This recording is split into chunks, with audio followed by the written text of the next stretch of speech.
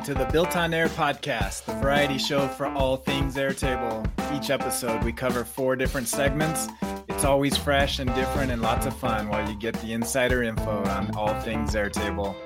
Our hosts and guests are some of the most senior experts in the Airtable community. Join us live each week on our YouTube channel every Tuesday at 11 a.m. Eastern and join our active community at builtonair.com/join. Before we begin, a word from our sponsor, OnToAir.com.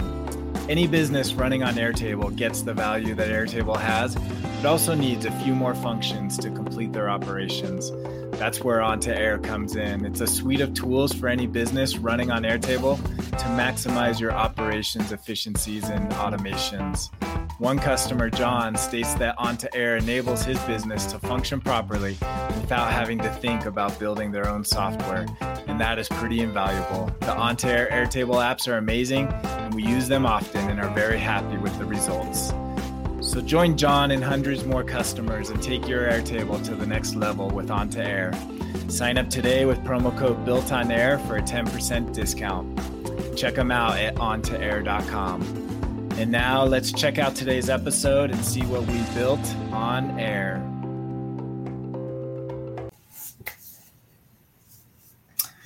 Welcome to the Built on Air podcast, season 10, episode 12. Good to be with you again. We've got a full house with us. We actually have one more guest coming on shortly with us. So as always, my name is Dan Fellers. We've got our regular host, Camille Parks and Ali Alosa with us. Welcome back. And we have 2 new faces with us. And let me get rid of our banners here so we can see you guys. There we got Andy from Data Fetcher and Chris Dancy from Chris Dancy's World. The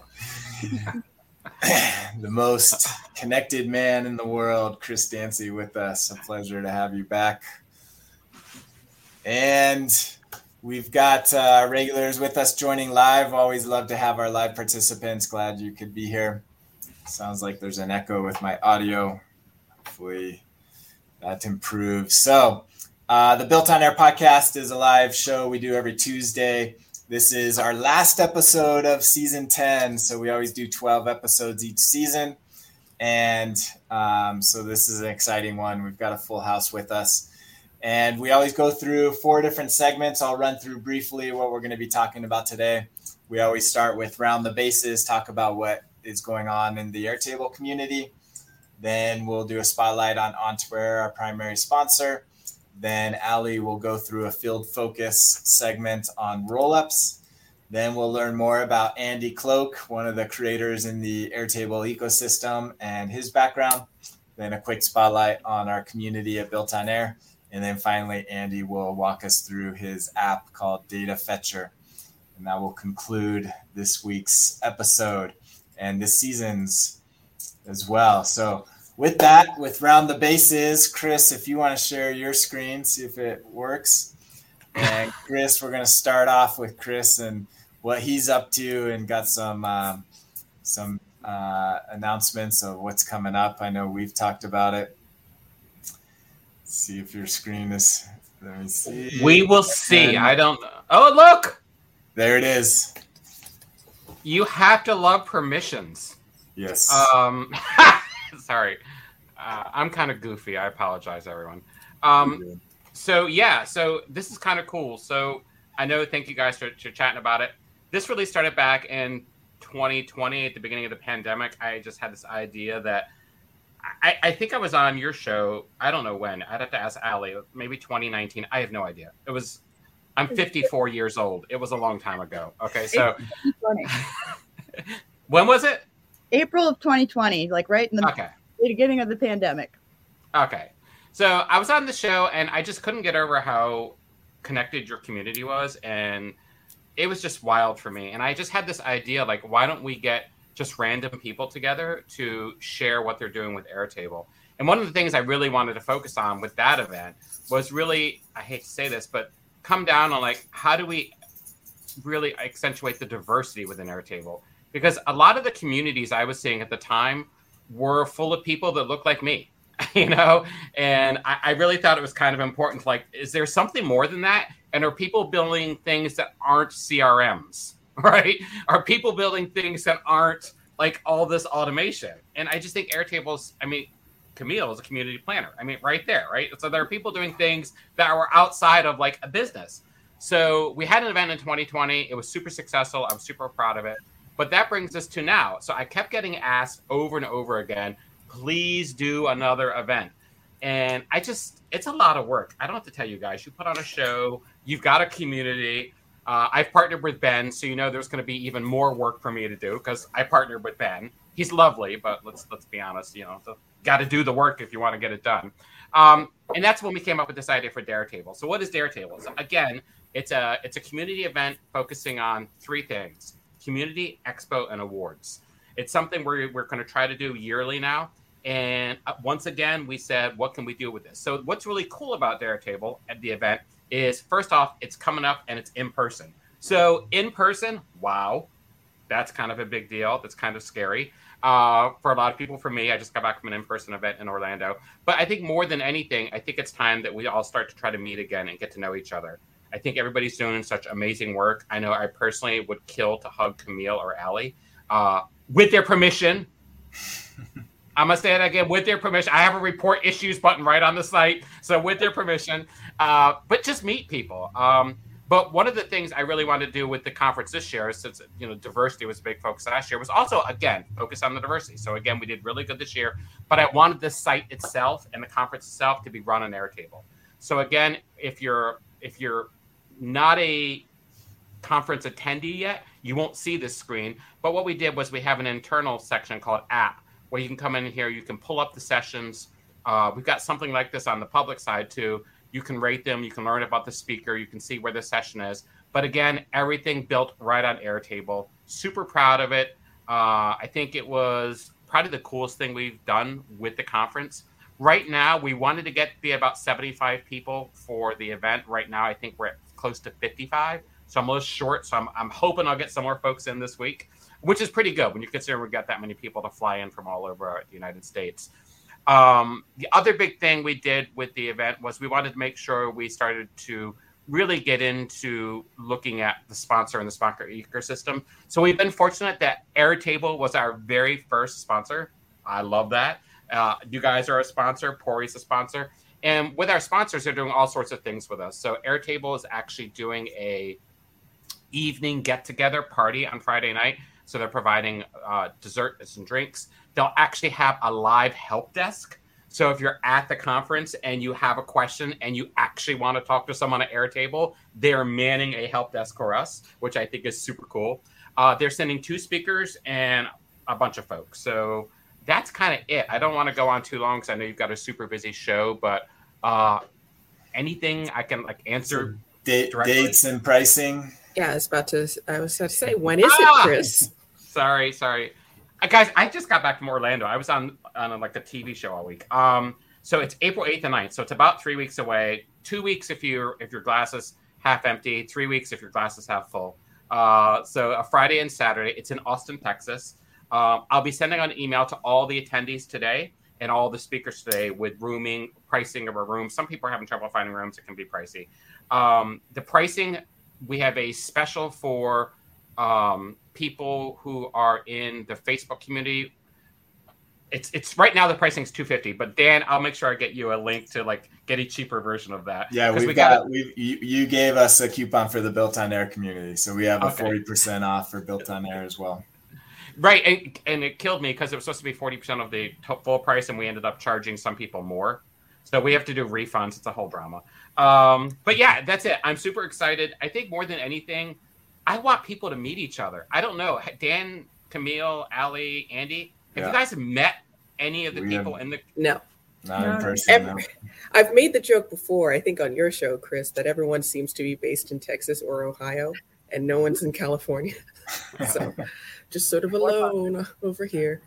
Yeah. So I don't know. That's what I'm most excited about. Last but not least, if you're someone who can make it to Texas or you're in Texas and you don't have the funds, Airtable was nice enough to buy 10 seats for people who are financially need support. So while we can't fly you there or drive you there or put you up in a room, we are giving away 10 of those seats. I just got that email from them today. So it's good stuff. Nice. Yeah.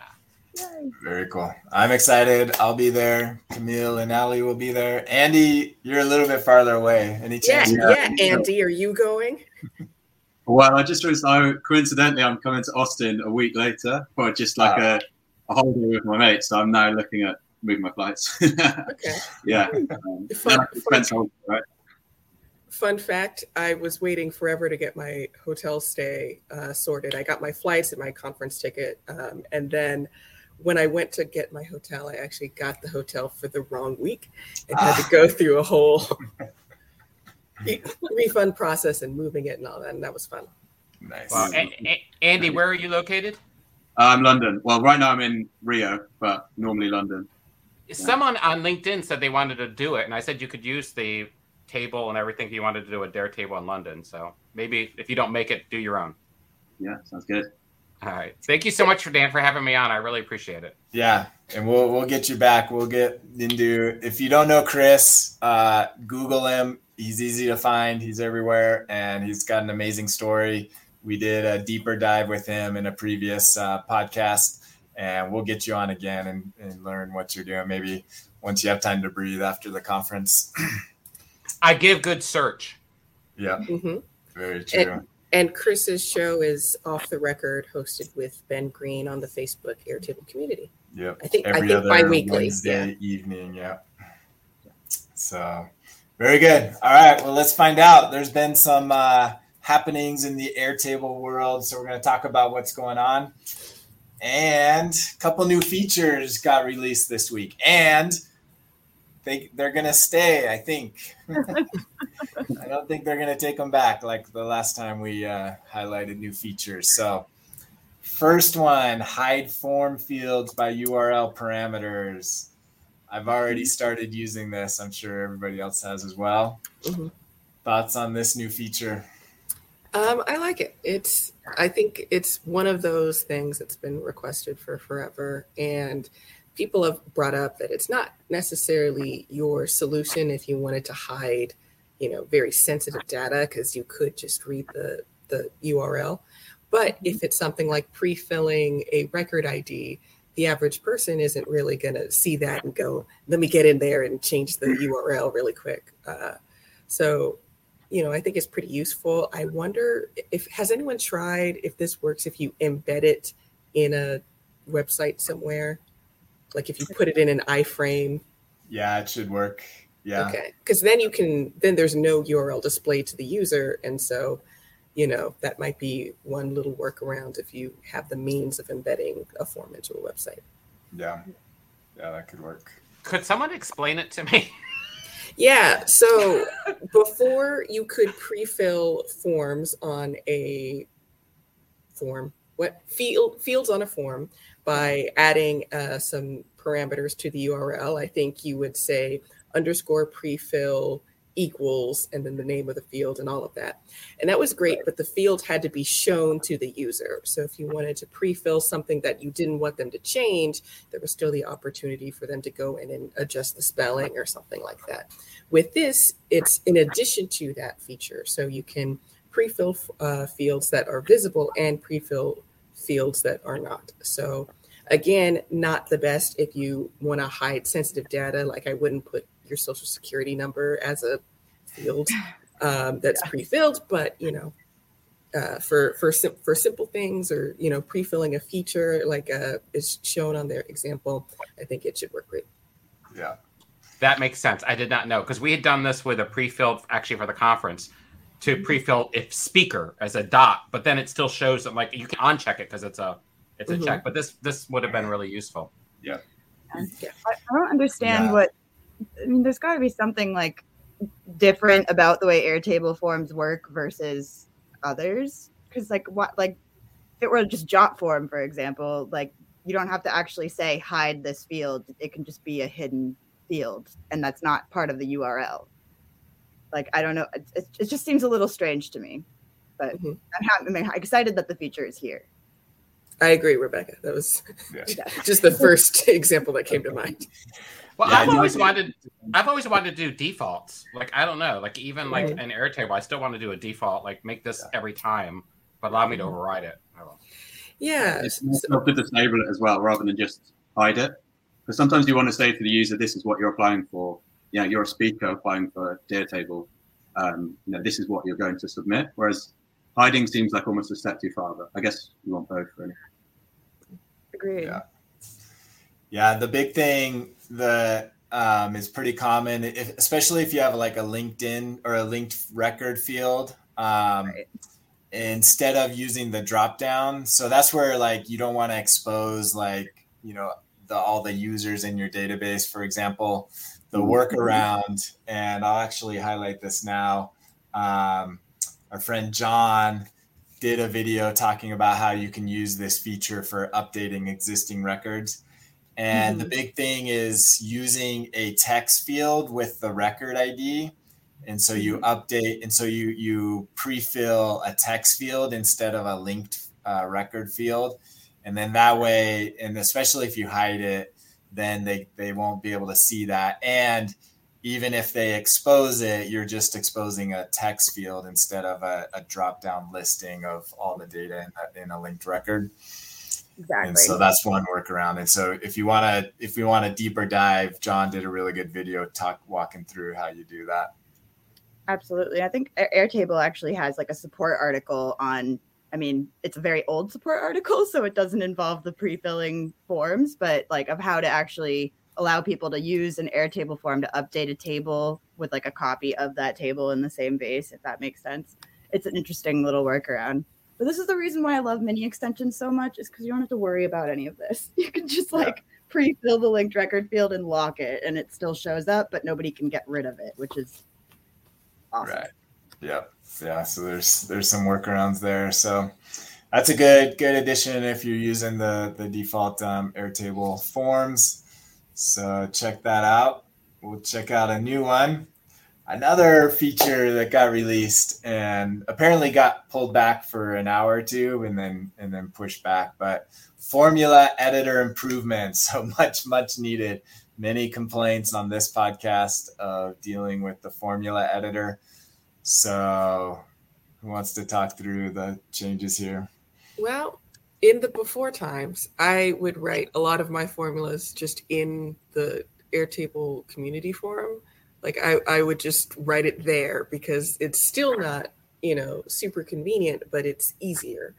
Now that they've made adjustments, well, backing up, beforehand, the formula editor in Airtable was, a very small amount of space that they would give you. If you put in a function, both the closing parentheses would appear, but everything was like sort of one color, and it was kind of hard to separate if you had multiple functions going on at once. And you also couldn't indent or put things on a new line very easily. You could copy and paste formulas that had multiple lines in them into the editor, but you couldn't do that directly within. With these adjustments, you can kind of see in this preview that they have color-coded different things. Green would be an Airtable function, purple being a name of a field. Black, I think, is, or maybe it's green. No, I think black is like just plain text. If you included a string. They also will turns it black if it's a wrong field name too, which is really, that's helpful. And my favorite thing is that you could put things on multiple lines. So if you have nested ifs, or I use switch statements all the time, it just makes formulas a lot more readable. And you have more room to work with. I think when it was taken down for that hour, some things were a little bit twitchy. I don't know if they've all been resolved. Someone was pointing out that the iPad, the editor wasn't working too well on an iPad. I don't have one, so I never was able to test it. Yeah. I ran into some weird issues while writing. Like I have like this muscle memory while I'm writing formulas, and like I would be typing, and then all of a sudden part of it would just be gone.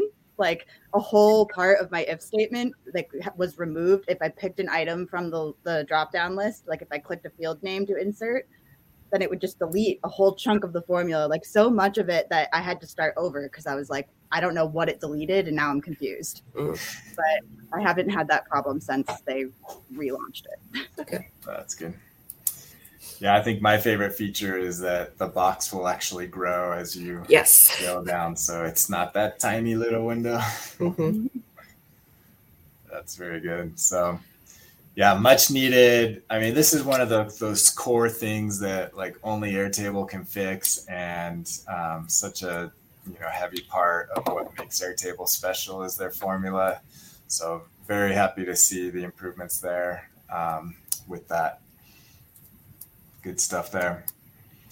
All right, moving on. So this is an update to a previous release that wasn't received well. So if you remember, maybe a month ago, they called it improvements to expanding and editing records. So the expand view of a record did not go over very well. There was many things that people complained about.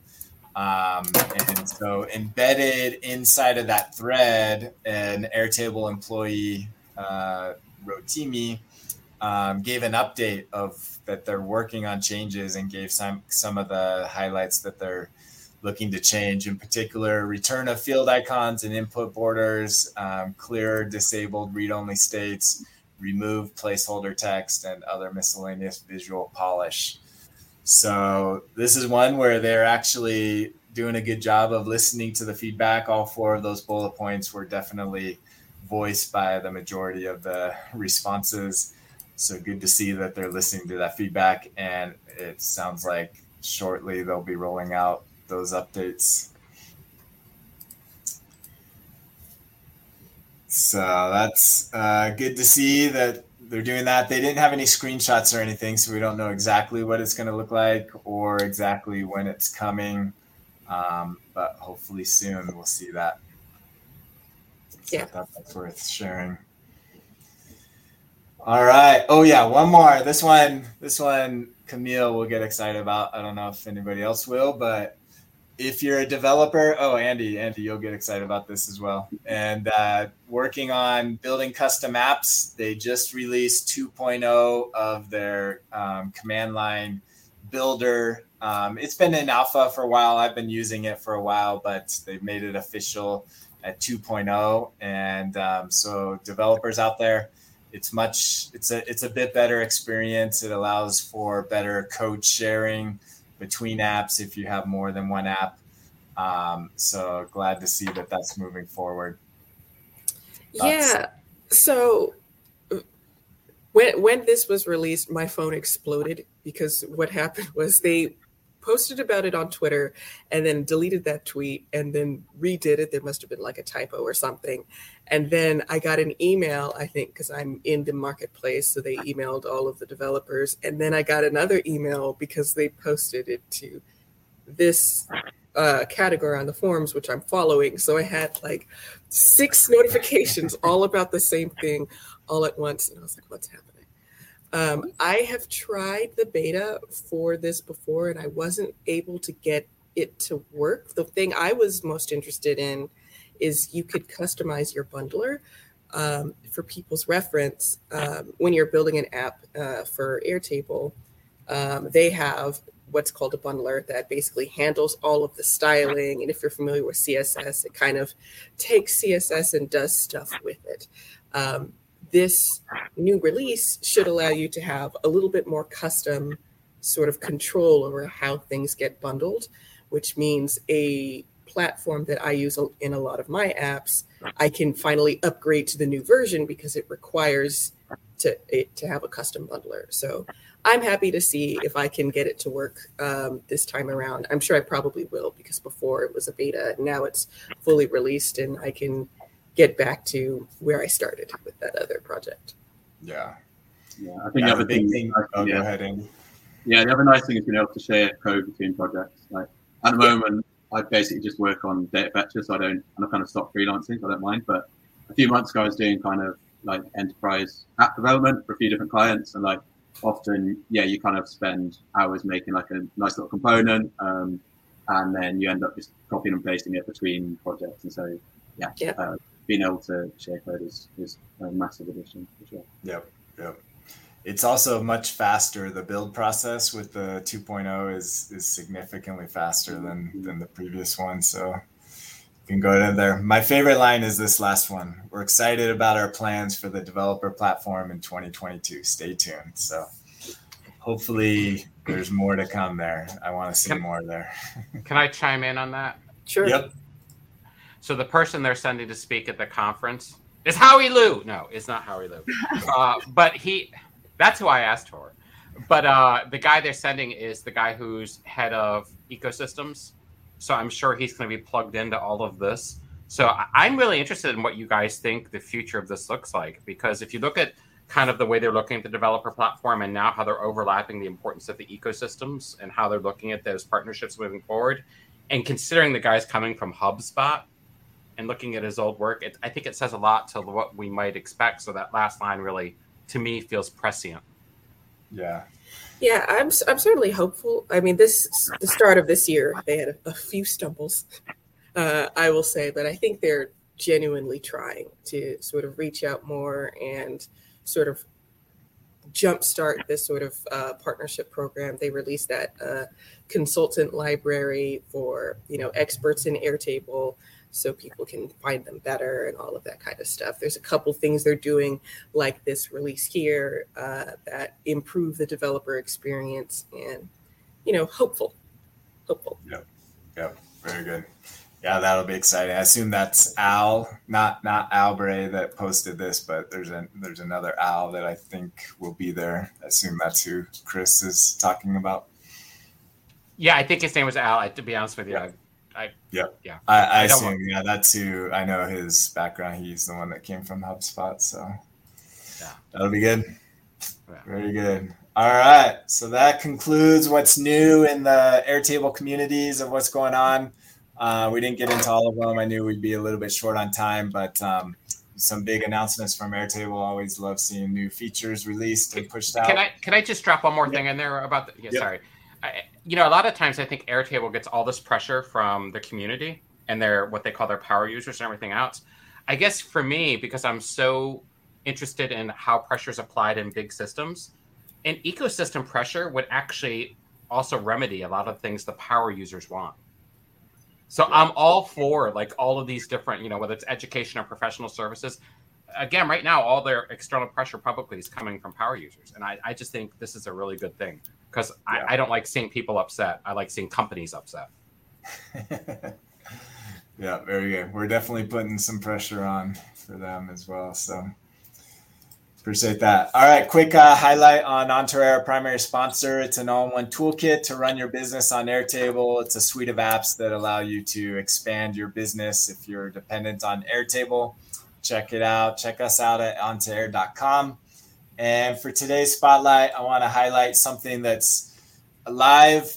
We haven't pushed it yet to our customer base, but it's coming soon. We run our help center on Notion, and we're actually in the future looking to release some work with Notion, working with them. Andy, I don't know if you support Notion yet, but that's maybe something that is on your pipeline as well. But we're using Notion for our feedback or for our help center, and we just are launching a way to get feedback from our customers on what they want to see in our existing apps as well as new apps that they'd like to see built. And this is kind of a combination of Airtable and Notion. And so it's kind of cool to see. So if you want something new in any of our existing apps, or you want to see Ontair build a new app, check out our help center and our customer feedback section to let us know. Fill out a quick form. We'll get it on there. It goes into how it's built it goes into Airtable first. We review it. If we approve it, then we actually push it to Notion to update in their site, and then it displays on our website from there. So it's kind of cool learning more about Notion and working with this. And we want to hear your feedback. So let us know more apps or more features that you'd like to see in our existing apps. We want to hear more of that feedback. So go to ontair.com and there'll be a link for our help center to find this section. With that, we're going to move on to field focus. And Allie, walk us through this. All right. So I'm going to talk about a little trick that I use very often. And actually, I won a really small Airtable contest like years ago with this formula. It was like submit your favorite formula. And this is what I submitted. And they actually picked it as a winner. So this is a base that I've used before of just a list of vehicles. And let's say that I want to produce a report that I can send out either in an email or I can send it to Google Docs. There's all sorts of apps out there that will render HTML. And all you need to do is know how to get that HTML out of Airtable. And I believe, Dan, you had talked about Google Docs integration you have now with Onto Air that could probably use this as well. So let's say I want to have an HTML table of these records, and I want to have them all roll up to my audit representative, right? So I've got audit reps that are in charge of these vehicles, and I want to be able to send each one of these records a list in an email of what vehicles they are responsible for. So if you're not familiar with HTML, really quickly, this is just one row in a table. There's tons of resources out there, but we're just going to be talking about putting together an actual table right now.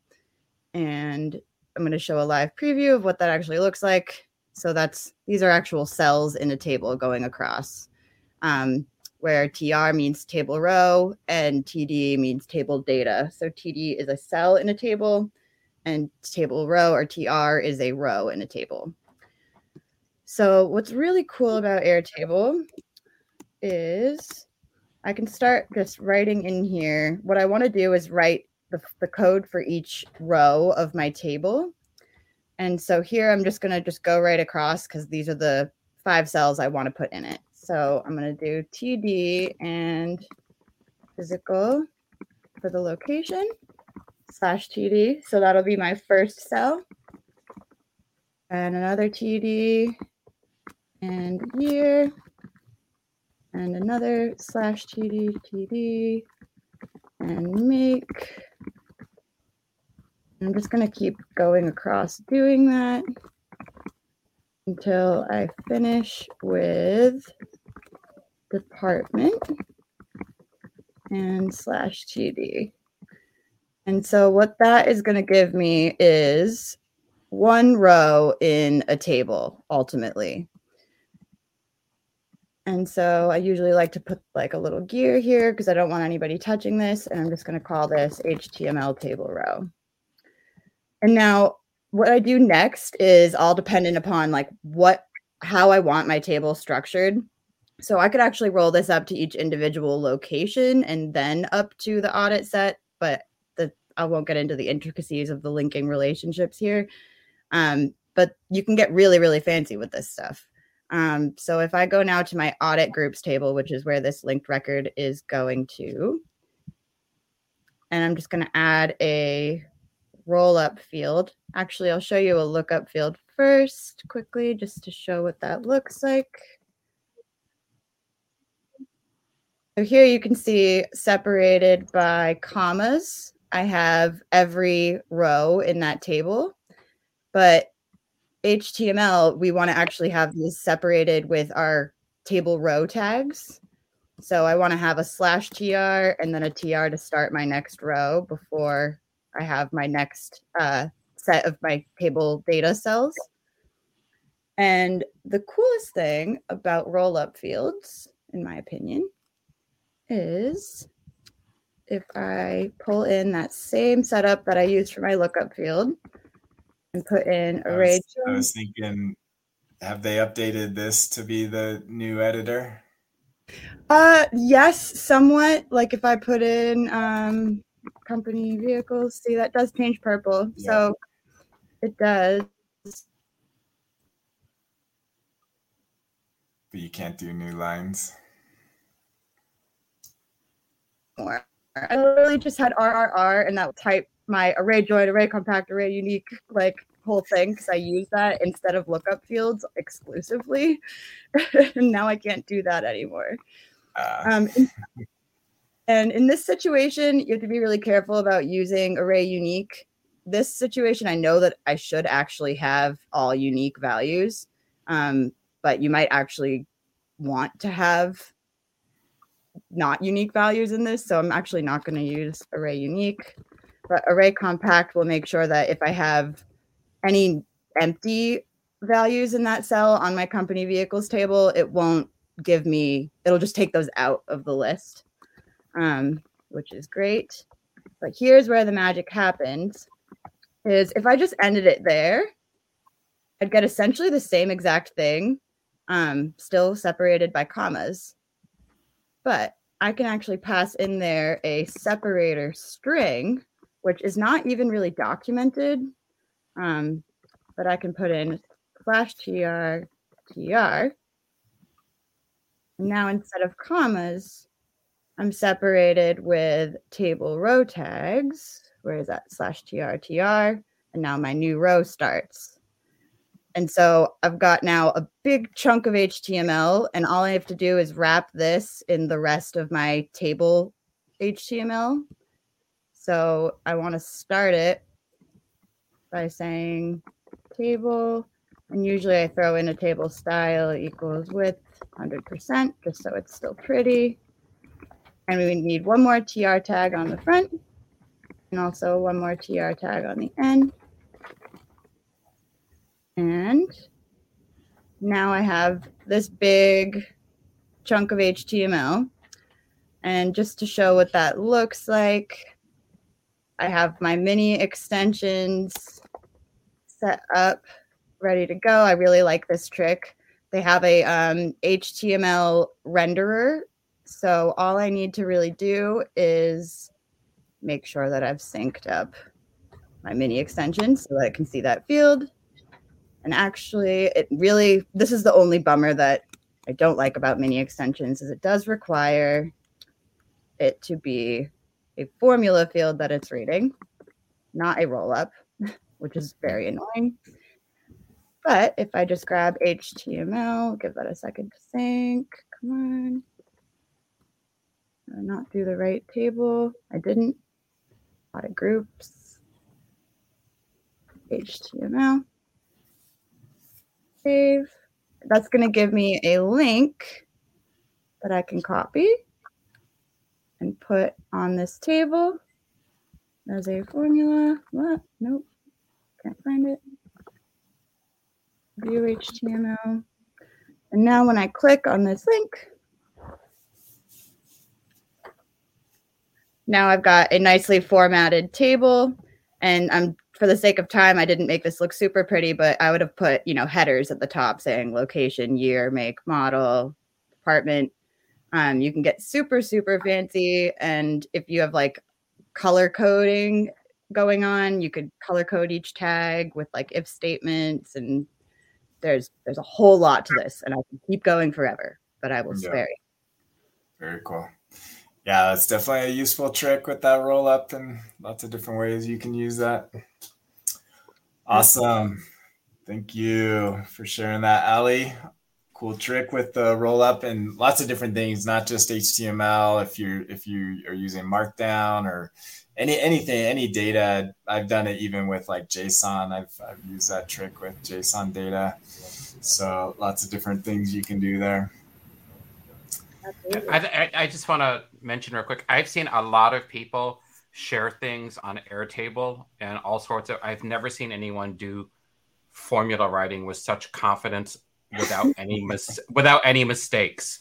So unrelated to what you showed, you are talented at a level that is beyond anything I can comprehend. Thank you. Very true. Now. Awesome. Thank you, Ali, for sharing that. Cool. In this segment, we're going to learn more about Andy Cloak, coming to us originally from London, but you said you're currently in Brazil. Mm-hmm. Yeah. So we'd love to hear, Andy, what's your background, what's your story, how you came into the Airtable world. Tell us everything we need to know about Andy Cloak. Sure. Yeah. So background, I studied engineering at university and never really settled on like a part of engineering that I liked. So I kind of got into coding after graduating, taught myself JavaScript, React, TypeScript, and then started kind of, as a software developer, front-end developer, then kind of went full stack, freelancing, working for loads of different startups in London. Like a lot of developers, basically was doing a lot of side projects and, trying to launch something, trying to do my own kind of startup on the side and kind of doing the whole indie hacking thing. So working like nights and weekends and trying to launch a project. Had a lot of failures, tried to do like a Spanish learning site, a football quiz site, like everything that didn't make any money. I tried, and then eventually had one that kind of went somewhere. So I kind of figured out how to scrape TikTok just before TikTok was massive. So like end of like 2019, just before lockdown, figured out basically how to scrape it and built like a marketplace or like a directory of like TikTok influencers, and we sold it as like a subscription service to marketing agencies. And then pandemic happened, TikTok blew up, and it did quite well. It grew really quickly, but it didn't feel like my life's work scraping the TikTok app. Like I had 2 phones just like scrolling TikTok all day, and I was like doing it, and the whole thing just felt like a little bit flaky, particularly because it was kind of based on scraping, so it could have just like died at any point. And like, so I kind of wanted to get out and go to something kind of more sustainable, but still like learn a load as to like how to market a business, how to do customer support, that kind of stuff. So I sold it to this US company for like an all right amount of money, and kind of then spent a few months trying to find the next project. And that's when I found Airtable. So I was trying to do newsletters. This was like 2020 when newsletters were like kind of, I don't know, blown up as well. And I wanted to do a newsletter for IPO alerts. So basically when there's an IPO coming up, giving people kind of the inside track as to like how like that it was coming up and they could kind of get in before other people. And I wanted to like manage that data in Airtable and send out a newsletter. And so I needed to pull in an IPO calendar into Airtable. And that was the first time when I kind of encountered this problem of like connecting Airtable to like an arbitrary API rather than just like, Google, something quite big where you got a Zapier integration. And so that kind of like planted the seed. And then I gave up on the IPO idea. But then a couple of months later, I was on Product Hunt, still looking for kind of a new idea. And I saw a Google Sheets add-on called API Connector, which is, it was massive. It had like 100,000 users. It seemed to be doing quite well. And I thought that was kind of the penny drop. And I was like, right, I could build this for a completely new platform. I could build this for Airtable. So without trying to rip it off completely, I kind of added my own improvements to it as well. I kind of studied this Google Sheets add-on as well as like lots of other similar ones like Supermetrics. And there's quite a established industry of like these connecting tools. And I thought, why not build this for Airtable? And then it was just really nice timing where Airtable had just opened up the App Store. They just released the SDK, and they were kind of signaling that like they were going to let any developers build apps for it, not just like Typeform and like the big boys. So I kind of started development, hoping that they'd then flip the switch and let anyone kind of publish an app. And so that was when they did eventually open it up, I basically submitted the next day what I'd done, and that was why Data Fetcher was one of the kind of first apps on the App Store, and that was end of 2020. It was a long process to get it through App Store review because they didn't really know what a lot of their policies were, understandably, because they were just opening it up to any developers, and then most apps are obviously reasonably or often just front end focused and a little bit simpler, but Data Fetcher was it had a back end, it had users putting Stripe API keys and all sorts of scary stuff, and so I had quite a long process of Airtable of making sure my backend was encrypted and jumping through a few hoops from their platform team to make sure that people could safely use it. Which luckily, touch wood, nothing's gone wrong yet. And yeah, basically since then I've been bootstrapping it. So it's a freemium product, so you can sign up and use Data Fetcher for free. You can run requests manually. You can do 100 a month, and by request I mean import some data or send some data out. And then if you want to schedule stuff so it happens automatically, or you want to use it more than 100 times a month, then that's when you start paying. And yeah, I've been bootstrapping it, adding everyone's feedback into it. We kind of like radically changed the UX recently. So it's gone from kind of low code tool that looks like Postman, like the API client, where you have to set everything up yourself, to more of a no-code tool, and kind of anyone can use it now, because it's got these no-code integrations that anyone can use to set it up. Got about 200 customers now, all around the world. We talked about, Chris mentioned diversity earlier. The diversity in use cases has just blown my mind. Like, I've got someone running a caravan company in the UK. I've got someone importing sewing patterns from a sewing social network, someone managing a suite of chalets in France. There's just someone is using a Vineyard CRM, using it to connect to a Vineyard CRM. Got someone who runs like a chain of yoga studios. The customers are just, I mean, there's a lot of crypto stuff, a lot of finance stuff, a lot of marketing, but some of the edge cases are just crazy. And I think that's really the power of Datafetcher, has been how flexible it is. So you can connect to literally any kind of third-party tool. And so when there's not a Zapier integration, when there's not Integromat connector or whatever, that's when it becomes like really powerful. So yeah, looking forward to showing you the tool a bit later. Yeah, awesome. Yeah, that's cool journey. So it sounds like you've already had some success and doing well with your current one, and excited to see that. Any questions for Andy before we go into his product?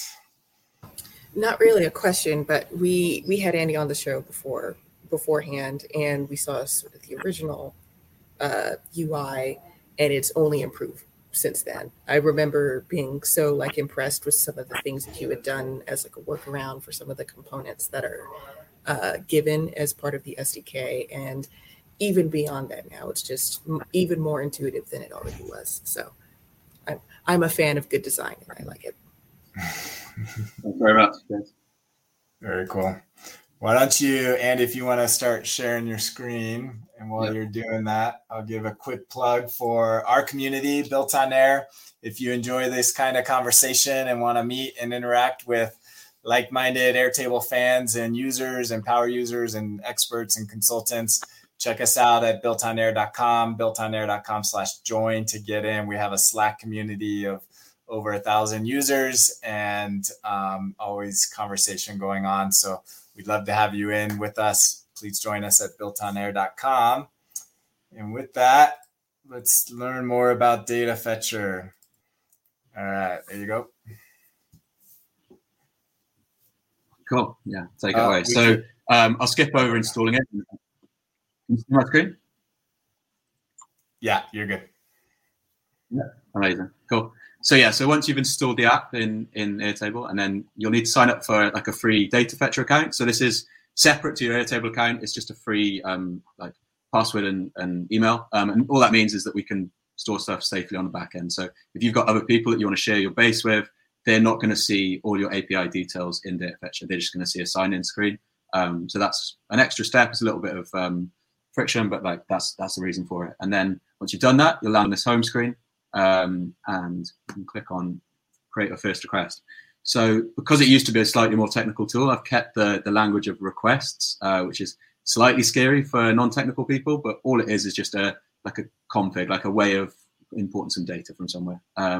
And yeah, I'll just show you quickly what it used to look like, which Camille alluded to. So this was kind of what Datafetcher looked like before. It looks a lot like Postman, where you can put in a URL, a method, you can put in things like headers and body and stuff like that. And it's obviously, more technical. But what we've got now is this list of third-party applications that you can connect to. So this is what I spend most of my time doing at the moment, apart from marketing, is building these integrations. And what they mean is that we don't need to set everything up from scratch ourselves.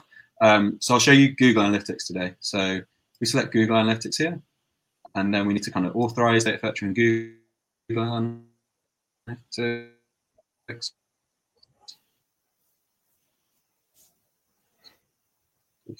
We're losing you a little bit, Andy. And we select the account. Cool. So then we can give it a name, like fetch GA metrics, and we click save and continue in the bottom right here. And then we need to set some fields. So all of these ones with the red are mandatory. So we just need to select the account, the property, and then the view. So yeah, if you're familiar with Google Analytics, these are usually kind of at the top in the Google Analytics dashboard, and they're just the kind of view that you're pulling data from. We've then got date range. This is like, for what range do we want to pull in metrics for? So I'm going to go for last month, and then we can set the fields that we want to pull in. So I'll just pull in these three. And if we were to run this now, we'd get the number of users, number of news and sessions, but we'd get just like one number for the whole of last month. So we just get one record of data. So what we usually want to do is kind of split that out by some sort of dimension, right? So we've got this split by field here. So we can split it by date, or we can split it by page title, as well as a lot of other stuff, but I'll show page title today. So now we're going to get a different record for each different page title, and then each record is going to have these different fields. We can also add filters. So if, for example, you had a lot of different stuff on your website and you just wanted to have the blog, for example, or you just wanted to pull in a certain part like the help center, you could add a filter. So you can filter that the URL or filter the page title. We set the table, so where do we want to pull that data into, and then we can click save and run. So we'll then see a preview of that data from GA. So you can see we've got all the different page titles here, and users, new users, and sessions. And so this used to look a lot different, and it's now much more like Airtable. It's much more tabular and kind of shows much more realistically what we're going to pull into our base.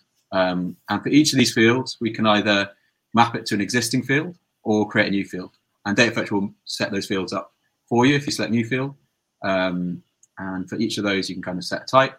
So we could change this if we thought it was actually text rather than a number. We could change it. But Datafetcher suggests these. You can change the precision here. And I've made this is something I spent like a lot of time making more intelligent. So if, for example, these were URLs, then this would be mapped automatically to a URL field. If they were all emails, it would suggest an email. And so this is like, I've spent a long time kind of refining. And because the tool, people have used it with literally about 2,000 different APIs now, I've come across so many different edge cases, and this is really a lot better than it was even like a few months ago. The other thing to mention here is you can map it to an existing field. So I'm going to select the existing name field. So we're going to use one existing field and 3 new fields. And I'll click save and run. And just put the app into the sidebar. And we're going to see it connect to Google Analytics again, and then pull in our records of data. So there we go.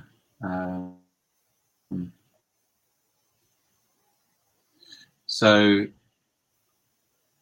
that appended data to the existing records here. So we have 3 records here, and it created data.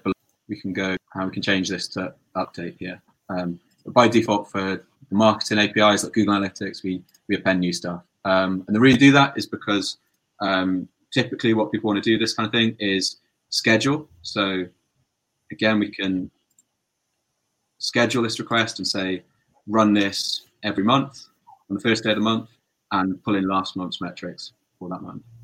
So the next one I want to show you quickly, we've got time. Yeah, we got time. Is all right. So next one is this screenshot application called URLbox. So I've got a list of URLs here in this URL field, and I want to create a screenshot as an attachment field in Airtable. So I'm going to select URLbox. There's a few different screenshot APIs, so people have different preferences, but URLbox is really nice. It's really fast, and it's really robust. And so we need an API key for this. So for applications that need API keys, I've kind of extracted or like provide a link for where you get your API key, and then it auto populates. So because I've used this app before, my API key is being filled in for me. And then for this application, we need to select an endpoint. So again, I'm exposing some of the complexity of the API, but I'm trying to make it as friendly as possible. So URLbox kind of does 2 different things. We can either create screenshots or we can create PDFs. So I'll show you screenshots. So then click save and continue. And again, we've got some options that we need to fill out. So we just need to do these top 2 because they're red. And so the first thing is the URL of the page that we want a screenshot from. And so we can either just enter a value in here, like google.com, or what I want to show is how we can use the values from our base. These guys here. So we've got this little add button, and we can click that, and we can say we want to use table 3. And we will run it for every record in that grid view. So I'm just going to click confirm, and this is now called like a reference. So this is just a reference to that URL field in table 3, and we can select the format that we want the screenshot in. So I'm going to click save and run, and continue.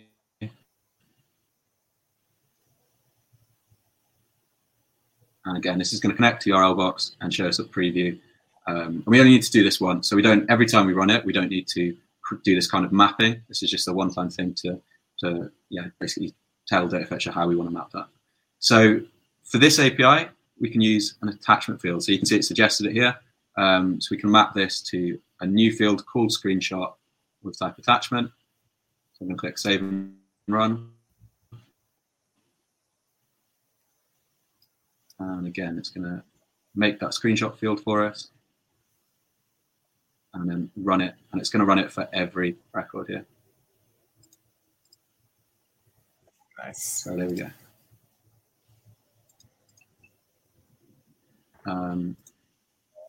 Cool. If we've got time, I've got one more application I can share, which I've just launched. But no worries if not. Yeah, we got time. Right? All right, great. So yeah, so one. So back in 20, yes state is 0. I was going to share you a little story. So back in 2010, I used to pay someone, a Mechanical Turk, to do what you just did automatically. Now you can pay me. Yes. So the last one I'll show is Xero, which is obviously an accounting software, so it's massive. And this is an integration I added yesterday. And it's basically very similar to the Google Analytics one, where we need to create an OAuth connection.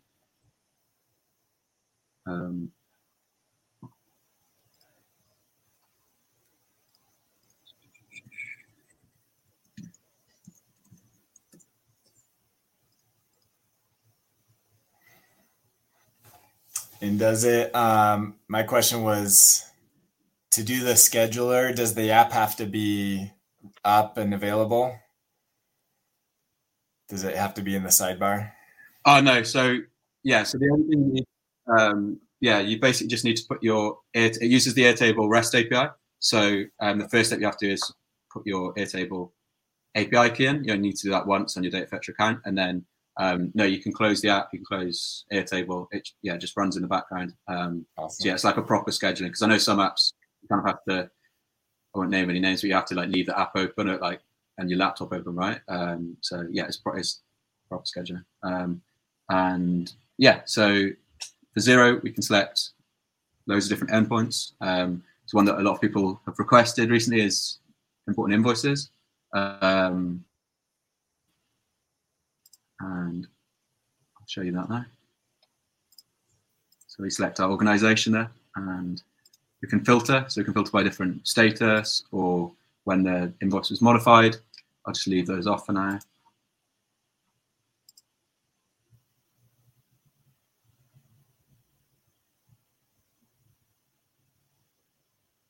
Cool, well, here we go. So there's loads of different fields. And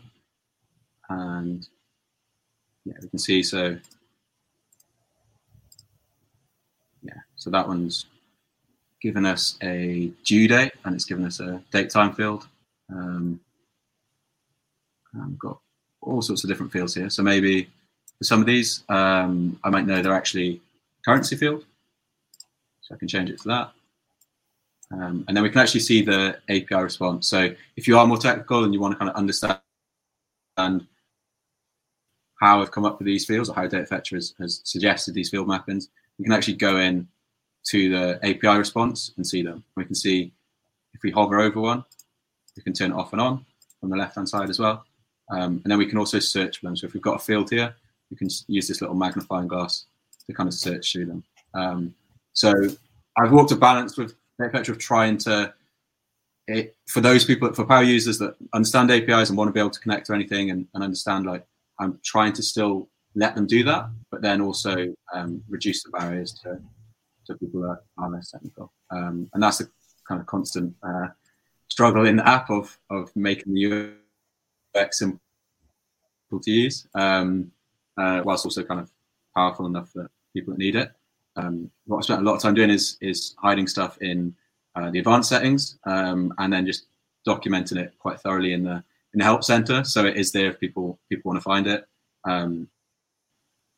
but it's not too kind of scary for new users. So yeah, we can see that we've got all our 0 invoices imported into the table. And we got a question. Yeah, I just mentioned the advanced settings. If how to request APIs to be added.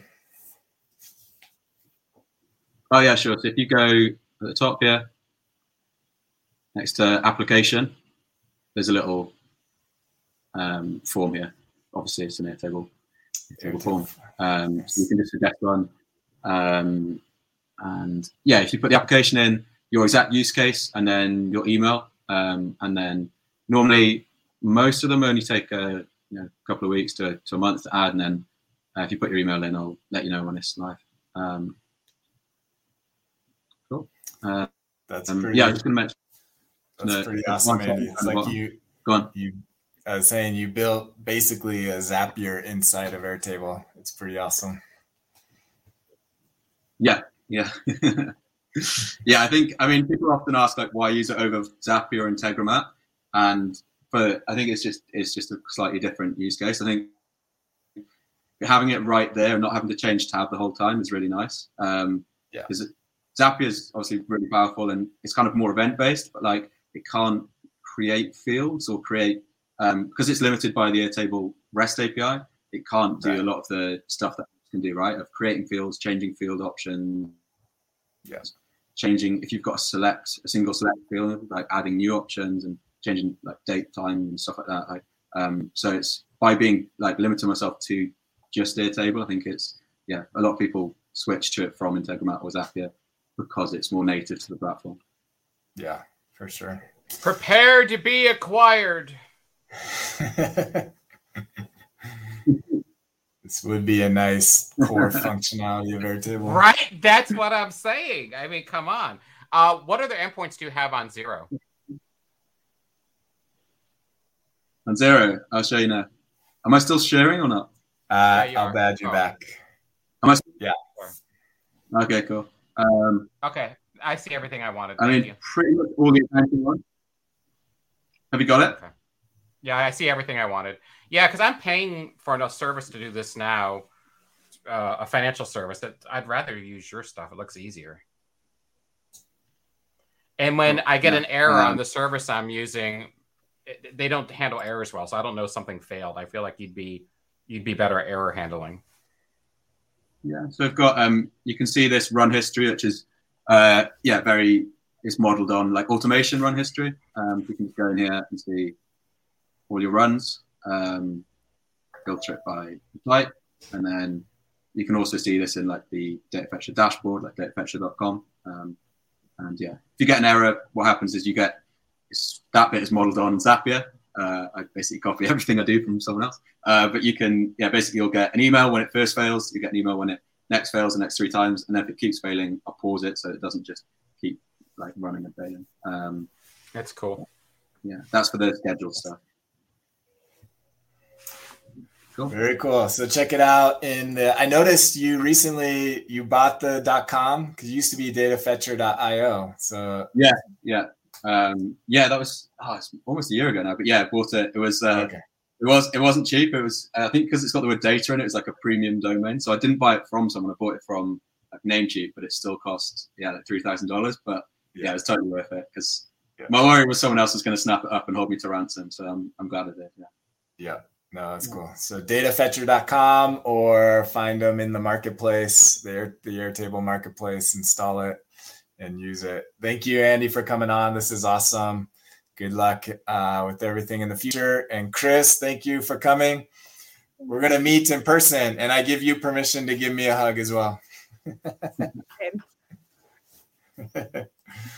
So that's awesome. Next time we're going to do a live show from Austin when we're there. So we'll get as many people as we can on the show. So you might see some of us on there, and we're excited to be there. So we'll be off for a few weeks until April 8th or 9th when we're in Austin together in person, and we'll do a live show. And then we'll be taking the month of April off as we typically do after each season. And then we'll be back again as normal in May. So thank you again for another wonderful season. And we always love to hear what you're building on air, and let us know. Take care. Cheers, guys. Bye.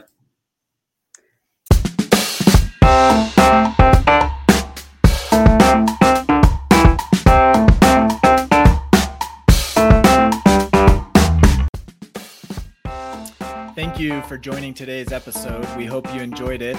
Be sure to check out our sponsor, ontoair.com, and we will see you next time on the Built on Air podcast.